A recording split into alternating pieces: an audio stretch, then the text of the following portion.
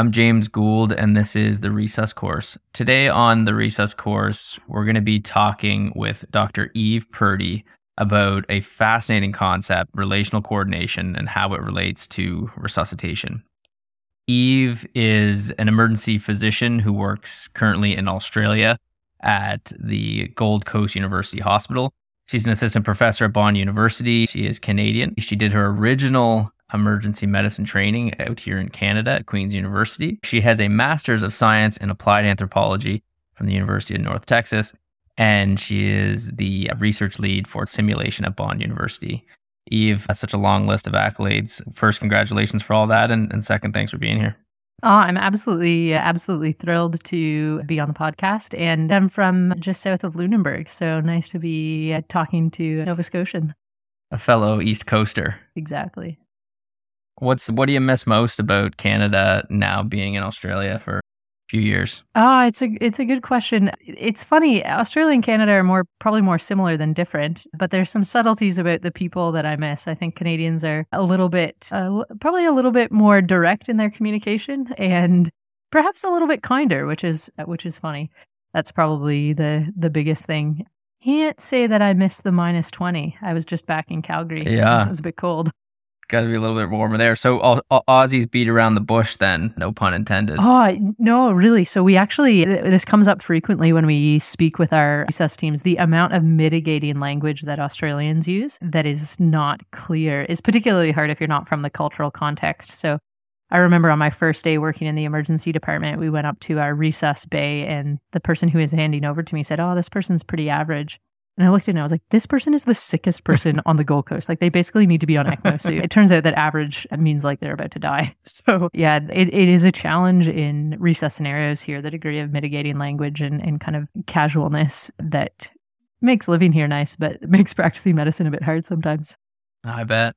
Well, look, I mean, that kind of leads us right into exactly what we're going to be talking about here today is sort of those social interactions and the relationships that are built within resuscitation teams to care for what are the sickest patients. You're an anthropologist, a social scientist, and I guess what I'm wondering, just to start off and frame, all of this for us and kind of set us in the right direction, what specifically does the social sciences, what does anthropology, where does it fit into resuscitation? Look, James, it fits into every single resuscitation that we run. So obviously we bring all types of scientific and medical knowledge to the table, but at the end of the day, we are just people doing a job together, and people behave in predictable ways and they respond predictably to constraints and to each other. So the social sciences, and anthropology in particular, I think offers us the opportunity to really get the most out of our teams. So if we can apply some of the frameworks, some of the evidence in the way that we know people work together and respond to each other, we're going to get the most out of our teams. And heck, we need all the help we can get looking after these sickest patients. So I think we risk really underperforming as a group if we don't pay attention to the social sciences and our organizational culture, really leverage knowledge from those areas to make our teams as good as they possibly can be. Yeah, absolutely. I mean, anyone that's been doing this for any length of time will have an appreciation for just how important those relationships are.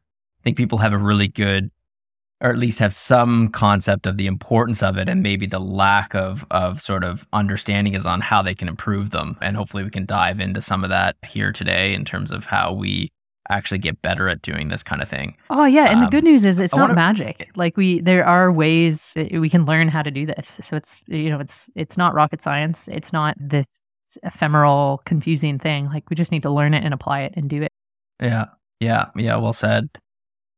All right. So it's 2 a.m. You're working in the ED that you work in currently. A patch comes over the radio, and EMS is transporting a 35-year-old guy who's been involved in a motorcycle MVC. Obvious injuries to his head, his chest, his abdomen. He has a painful and unstable pelvis and an open femur fracture. So a sick guy. He's got a GCS of 8. Heart rate is 130, blood pressure is 80 on 50, SATs are 90% on a non-rebreather. EMS has bound his pelvis, they've established IV access, put him in a C-collar, and he's about 20 minutes from your location. You're working at a tertiary care center that does have a trauma team who have been activated or are responding to the emergency department. So now I want you to fast forward. It's 5 minutes later, you've found yourself standing in the middle of that trauma room, you're surrounded by some emergency department nurses. and residents from general surgery, anesthesia, orthopedics. Imagine other members of the team that may be on where you work. And you realize that you've never met these residents before. You don't know their names. You don't know their level of training. You have no idea what their skill set is and what their sort of mental model of resuscitation looks like as it relates to trauma. I don't think that's an uncommon scenario. At least it's not an uncommon scenario where I work. And I think it's probably not an uncommon scenario where a lot of people work. So I'm just interested, what are your initial thoughts on hearing that story, the scenario, in that particular context? James, what is running through my mind is that this is the patient for whom our team needs to be operating at its absolute peak. So we need to get this right. There are high risk consequences to us getting the teamwork wrong in this situation, which brings us to how do we organize that? How do we coordinate this? Ultimately, looking after this patient is going to come down to matching the tasks that need to be done with the team that we have in front of us, and hopefully doing that in a way that is in line with kind of a positive organizational culture. So in my mind, hearing that story, I'm thinking about what are the kind of key tasks and key priorities. And then I'm thinking about how am I rapidly going to gain some information about my team to sort out how I can best match the tasks that need to be done with the team that's in front of us. And having said that, this will look different at 2:00 in the morning than at 3 p.m. at night versus, you could change one person's capabilities on the team and that will impact how you need to arrange your teamwork to get this job done. So I guess practically speaking, how do we think about gaining all that information about our team kind of in a rapid fashion? And I think that's where a really good and solid team briefing comes into play. I think historically we have thought about a team briefing as being the team leader sharing their mental model with the group and bestowing it upon everybody. I actually think of the team briefing probably as much about information gathering for ourselves as it is about telling people what to do. So in this particular situation, most of my team briefing would probably focus on figuring out who the heck is here and what can they do. That makes assigning or figuring out the tasks that those people are going to do just natural. So what this will look like is some quick introductions. I want to go around the room, hear people's names, hear what level of training they're at. And in my mind, while we're going through that, I am thinking about what are the tasks that they're going to do. Now, it's particularly important in this situation to understand people's levels and capabilities because in this situation, I think it will quite dramatically change the shape of the team and how the teamwork is going to work. Let me just unpack that a little bit. Ideally, for this critically unwell patient with multiple competing priorities, we would be thinking about working off of kind of a semi-autonomous sub-team model. Meaning that there is a group of people who can just look after the airway and I'm happy for them to do that. A group of people who can just put in chest drains and I'm happy for them to do that. And a group of people who are going to be responsible for the massive transfusion protocol and I'm just happy for them to do that. But that relies on a fairly high level of capability in each of those groups. So I'm in my mind as a leader kind of trying to diagnose my team and figure out, are there some groups that will just be able to do tasks that I can offload to them? And which ones will I maybe need to have some more oversight? So step one, that's the kind of information gathering and the role assignment based on what your team looks like. And then in whatever time you have left, I think it's about creating a shared mental model for what our expectations are for the first kind of 10 minutes of managing this patient and what the key priorities will be. That shared cognition as a team is really what will allow people just to do their job. These are professionals coming in to do their job. And if we give them a clear idea of what page we're on and where we're going, they'll just make it happen. Yeah, that's an awesome answer. There's a lot of challenges, it sounds like, with a case like this, both with sort of diagnosing your team, actually managing the patient that's in front of you. I imagine that in addition to that, a large challenge is sort of navigating the relationships between team members as well, and probably less about what things need to be done and more about how the relationships amongst those team allow things to get done. Can you speak to that a bit? Oh, yeah. Our job is largely a relational one. We rely on trust, rapid kind of judgments of each other, and we rely on ideally, we'd create an environment where people feel like their contributions are valued and desired. So a really critical part of this team briefing actually is really setting the tone for mutual respect between these groups and setting the tone for how we want this room to feel while we're in it. And again, there's simple things that do that. So the introductions at the beginning, a quick thank you for everybody for being there in the middle of the night. And importantly, at the end, probably some vulnerability around, look, this is a complicated scenario. I am probably going to miss something. And I'm going to rely on people in this room to help me out with that. Really sets the tone for respecting each other and is a core part of this going well. Yeah. I can't remember who I've heard this from, but I definitely use it almost on a daily basis in resuscitation, is the tagline of, what am I missing? And I usually try to wrap up a pre-brief to the team by opening up to suggestions to say, what am I missing? Or sometimes what are we missing? Something that sort of unifies us as a group, but also opens me up to some vulnerability to say, I obviously can't and don't know everything. And there's probably people standing in this room right now that have the knowledge and experience to weigh in on some of those things. And I appreciate and open up the room to give me that feedback. And at the end of the pre-brief, what do you think about that? Oh, yeah. I think that's a really natural and great option. And I think actually empowering people to just kind of get on and do their job. So like if you've assigned a group to look after the airway, and you can say, look, I'm going to trust that you guys are going to get ready for this. You know what you're doing. Let me know if there's anything else that I can do to support you in those efforts is probably pretty critical. I think another thing that we can do to set our teams up for success, again, setting the tone for how our team is going to work together, is related specifically to backup behavior. In this situation, when this patient comes in, we've set these roles, but there's no doubt that in certain moments, the person who's trying to get another cannula might be failing. They might be quite junior. And we want to set a tone and a norm that helping each other out is what we do. And a simple line, something like, look, at different times in this case, different people are going to have different jobs. I'm trusting that you guys are going to identify how you can help others on this team. Can be a bit of a helpful tone to set as well.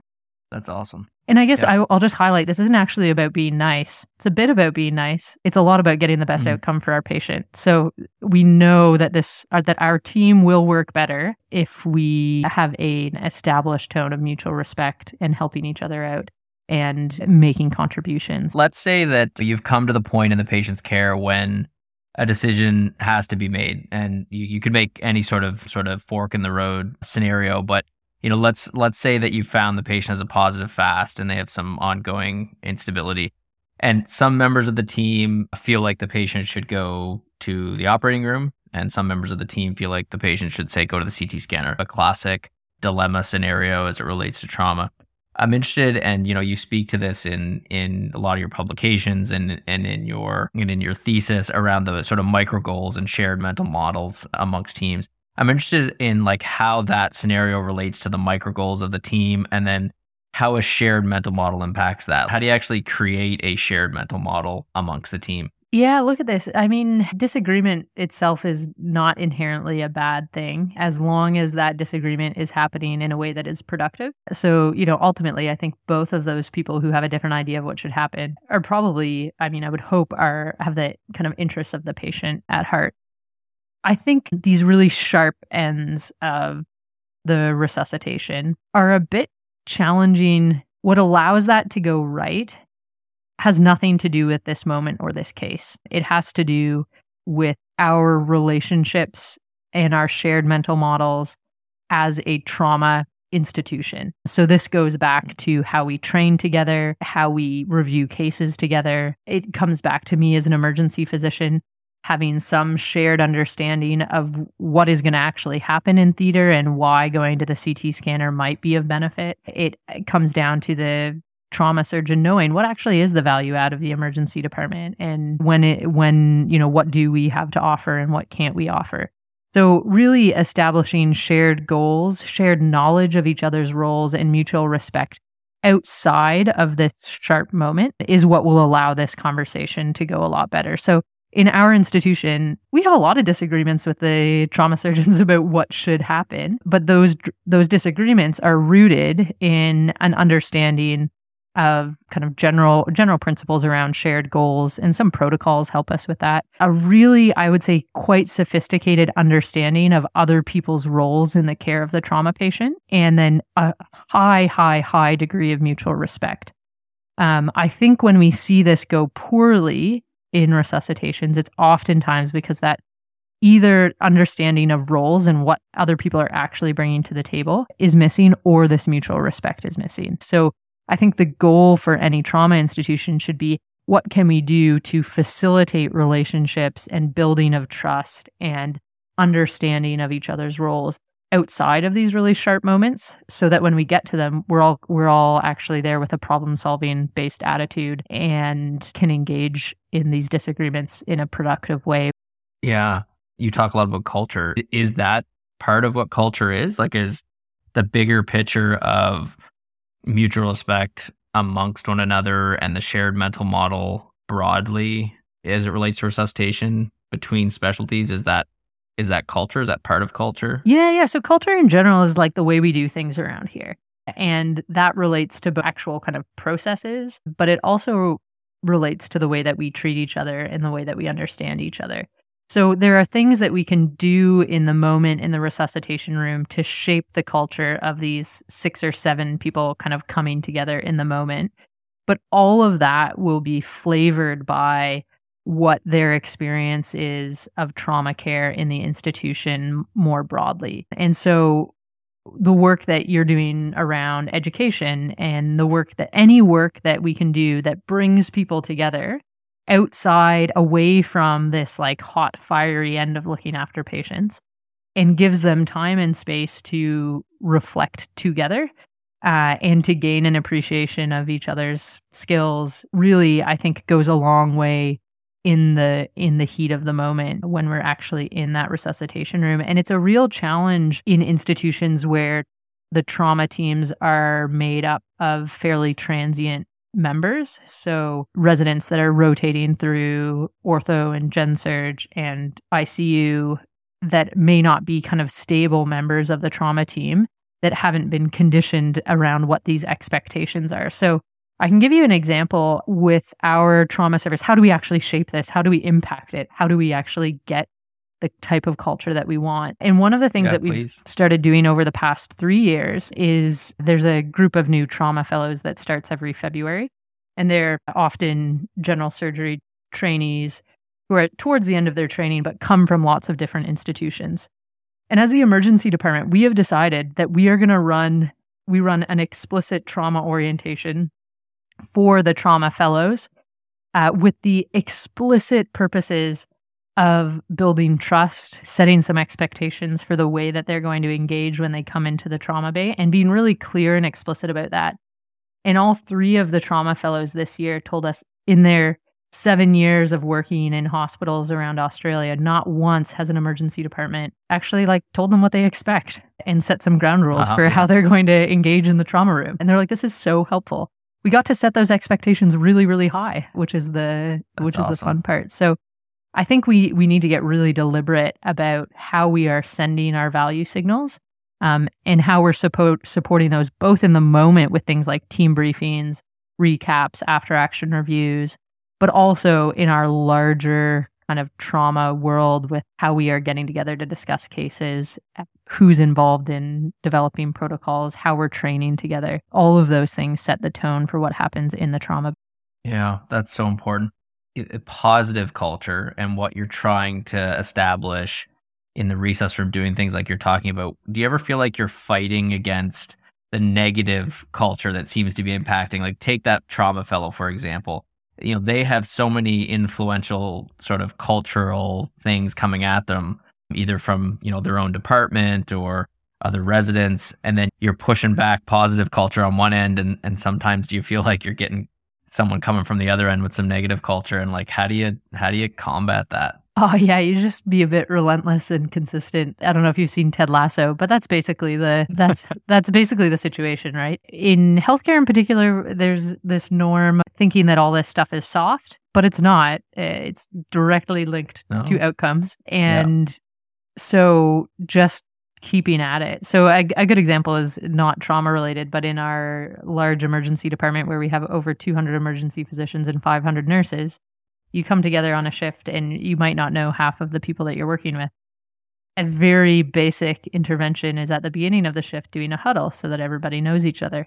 That is management 101 and it should just be an expectation. But it's taken us about 2 years to get to the point where this is happening regularly because people either don't have the skills to lead these conversations or they just kind of don't think it's important, but you just keep at it. And now it's at the point where people realize that their job is a lot easier the rest of the day if they actually know what other people can do and what their goals are and how they can help support that. So there's a lot of modeling and role modeling and some champions that just keep at it. So far, really, we've been talking a lot about relational coordination without specifically naming it and talking about it. I'd love to hear your summary on what relational coordination is and some of those sort of dimensions, just so that we can kind of have a good framework and understanding of exactly what we're talking about here when we structure these kind of relationships and interactions with people during resuscitation. Yeah, look, relational coordination, I think, is an excellent framework for almost anything in medicine. So this was a framework that was developed by a woman by the name of Jodie Hoffer-Gattel, who works in the States as a social scientist. And the thing that I like most about this is this concept came from the airline industry.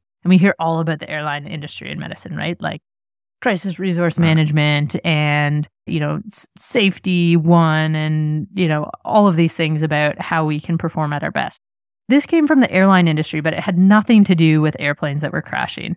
It had everything to do with sorting out how airlines get passengers and their bags to their destinations on time. That is much more like what we do in medicine. There is this complexity to getting passengers who are going any number of places to their destinations with their bags on time. And there's this web of people from ticket agents to gate agents to the passengers themselves to the baggage handlers to the pilots that make that happen. And coordinating that work is really hard. So relational coordination is a very useful framework for understanding work that is complex, highly interdependent, and kind of time sensitive. That's emergency medicine. That's trauma care. So this framework is really useful for us. What they identify is there's 3 relational factors that allow this to go well, this type of complex work to go well. The first is shared goals. So that basically is what are our priorities and what are the things that we need to get done at a fairly high level. The second is shared knowledge, but not actually knowledge about trauma. It's actually knowledge about what other people's roles are and how they impact our work. So shared knowledge about roles. And then the third one is mutual respect, which encompasses things like psychological safety, belonging, trust, factors that really kind of underpin the way that people feel about their work. So those are the relational domains. And then all of this has to be in the context of communication that's high quality. So communication that's accurate, timely, frequent, and problem-solving based. So if we see across contexts, both in any number of business literature, but especially now we're seeing in healthcare, that teams that have high levels of relational coordination, this is something that you can measure in teams that have high levels of relational coordination have better outcomes across almost every single domain. We were one of the first groups to study this in trauma, and we actually looked at what is the relational coordination in our trauma service.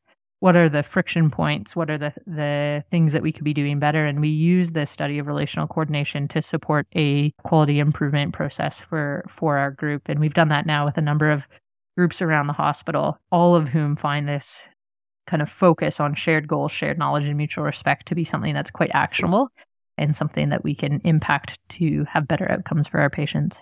That's awesome. What are some examples of sort of things that you did in response to having calculated this relational coordination measure? What were the sort of interventions that you did? Yeah, so what we did first off is got this kind of graph back of relational coordination between groups. So the emergency team got to see how the surgical team felt about them, got to see how anesthetics felt about them, got to see how the trauma service felt about them. And all of the groups got this information. And step 1 was actually just taking this back to the groups and going, hey, what do you think of this? What does this mean for us? So actually just sharing some of this information back. And then from there, all of these groups actually were able to identify things that they wanted to do to support this. Some were process, some were structural, and some were relational. So An example of the structural change is that this provided some extra evidence that things go significantly better for our trauma patient when the trauma service is present. Before this study, our trauma service was 9 to 5, Monday to Friday. It's now 9 a.m. to 9 p.m., 7 days a week. This was a piece of the evidence that kind of facilitated that, but an important piece, I think. Another kind of structural thing that we did is we got some cameras that go directly from our resus room to our CT scanner, because there was this whole like back and forth of like, oh, we're coming to CT, we're not coming to CT, we are coming to CT. And the CT radiographers found that really frustrating to the point where it actually impacted relationships with the team. So now they can just pull up a screen and like actually see when we're coming to the CT scanner, which is quite helpful. Oh, wow. That's awesome. Some process related changes are the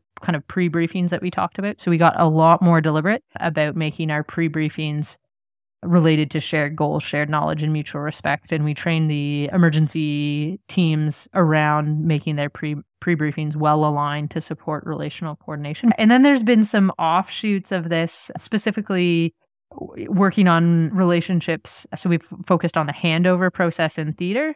One of the things that we found was the engagement with kind of everything we were doing in trauma education and training was quite low from our surgeons initially, because it didn't actually impact them as much. But one thing that really impacts them is how these patients are handed over in theater when they get up there.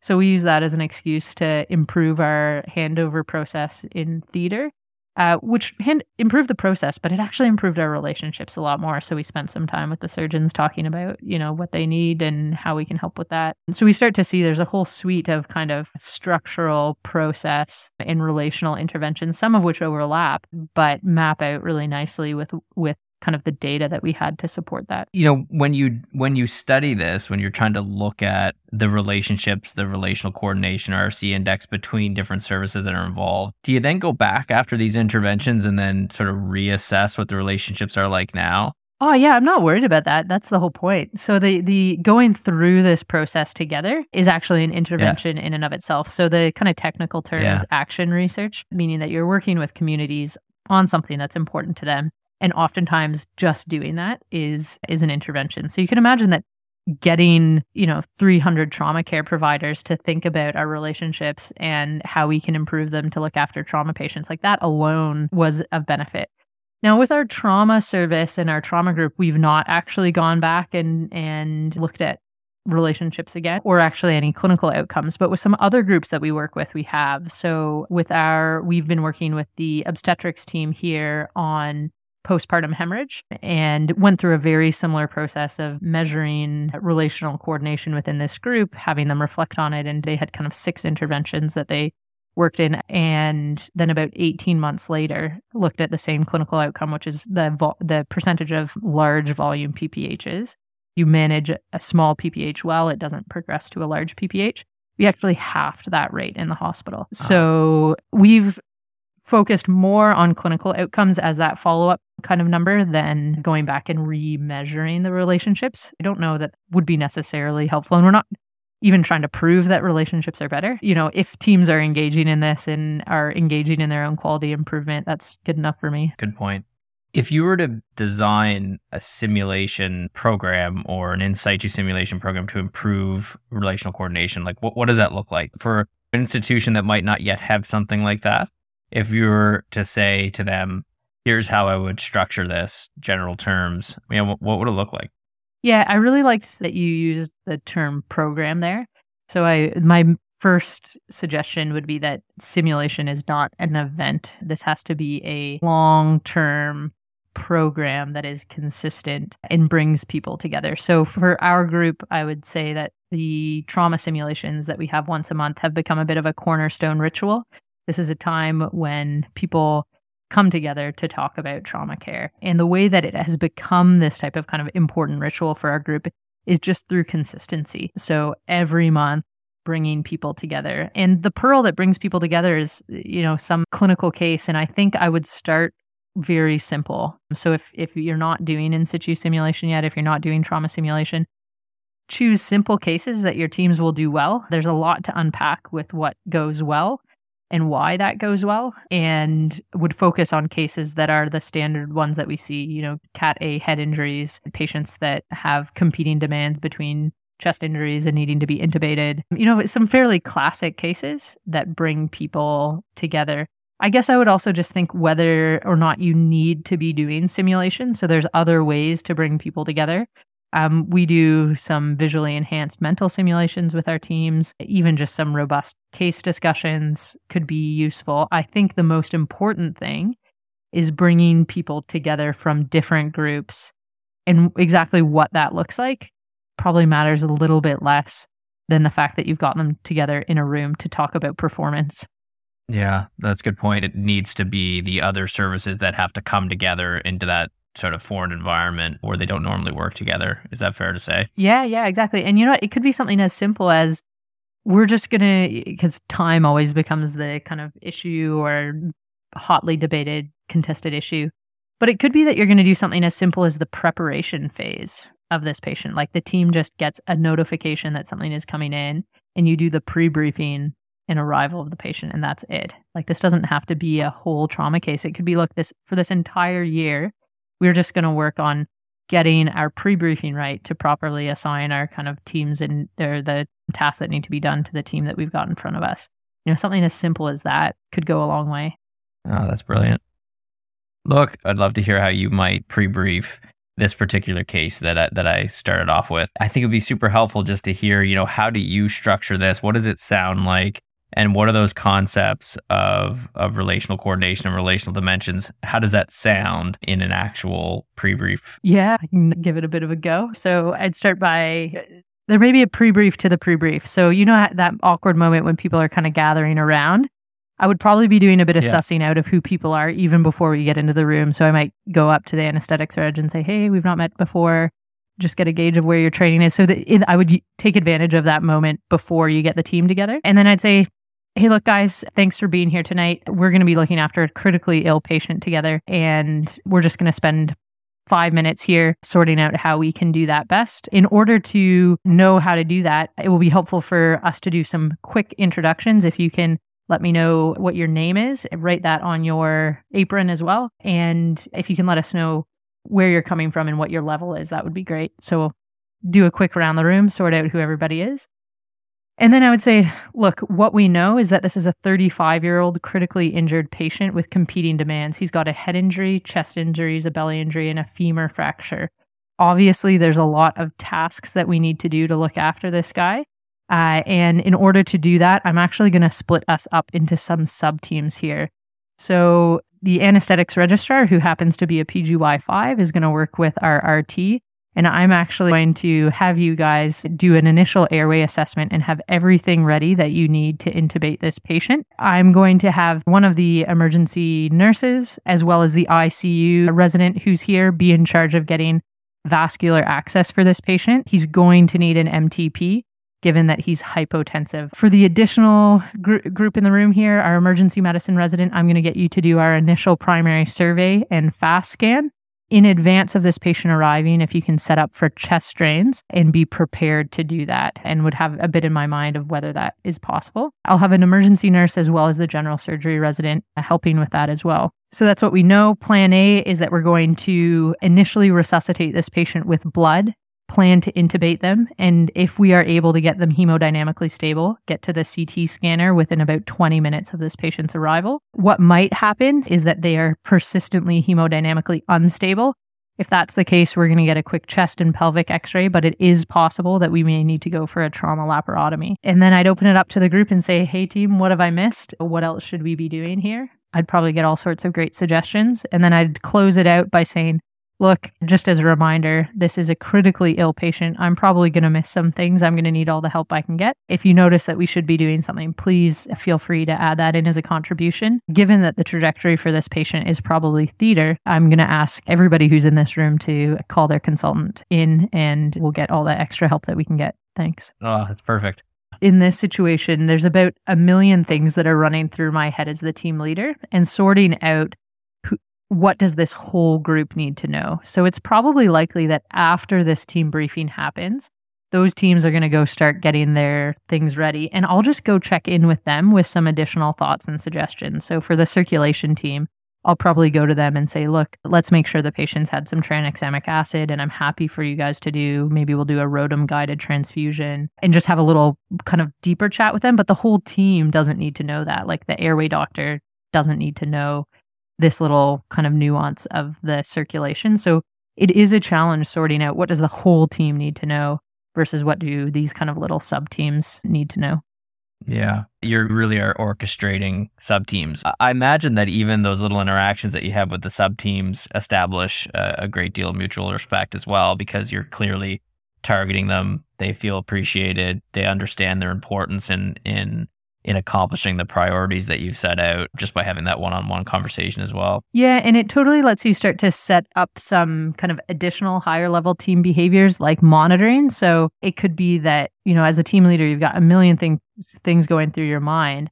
But I might say to the circulation team, look, you really need to let me know when we're 4 units in, because in my mind, that's my threshold of kind of a non-responder or a responder. And so I all of a sudden offload that, and I've trusted that they're going to be in charge of monitoring the blood pressure and how much blood has gone in, and they'll report back as needed. And to the, emergency and procedures team, I might go over and say, look, what I need you to do in the first 2 minutes of this patient arriving is decide whether they need a chest drain or not. And I'm happy to help in that decision, but our goal is really to sort out, do they need this intervention in the emergency department right now? And that's going to be what our priority is. So you can kind of target things a little bit more clearly with the sub team. And I'm not just sitting back as the team leader hanging out. I actually am observing how the airway anesthetic registrar and RT, I am observing how they're getting their equipment ready, the discussions that they're having, and making some micro judgments about how involved or not I need to be in that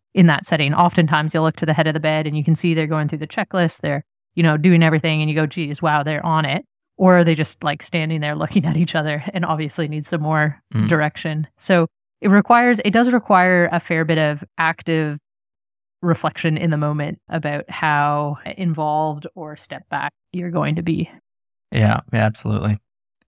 Amazing. Well, listen, we've come to the end of the podcast. Is there anything else that you want to impart on the listeners, or any final words of wisdom that you want people to know about relational coordination or social interactions within resuscitation? Oh, I guess from some of our research, it has just been so apparent how leadership behavior impacts people's ability to feel like they can and should contribute. And so the way that we behave in the resuscitation room and the tone that we set is extremely, extremely important. And there's small things that we can do to make that a much better experience for our team so they can perform at their best. And I think we've got a responsibility to do that. So the small moments matter, the small things we do matter, and we have a huge impact on the way that our teams perform.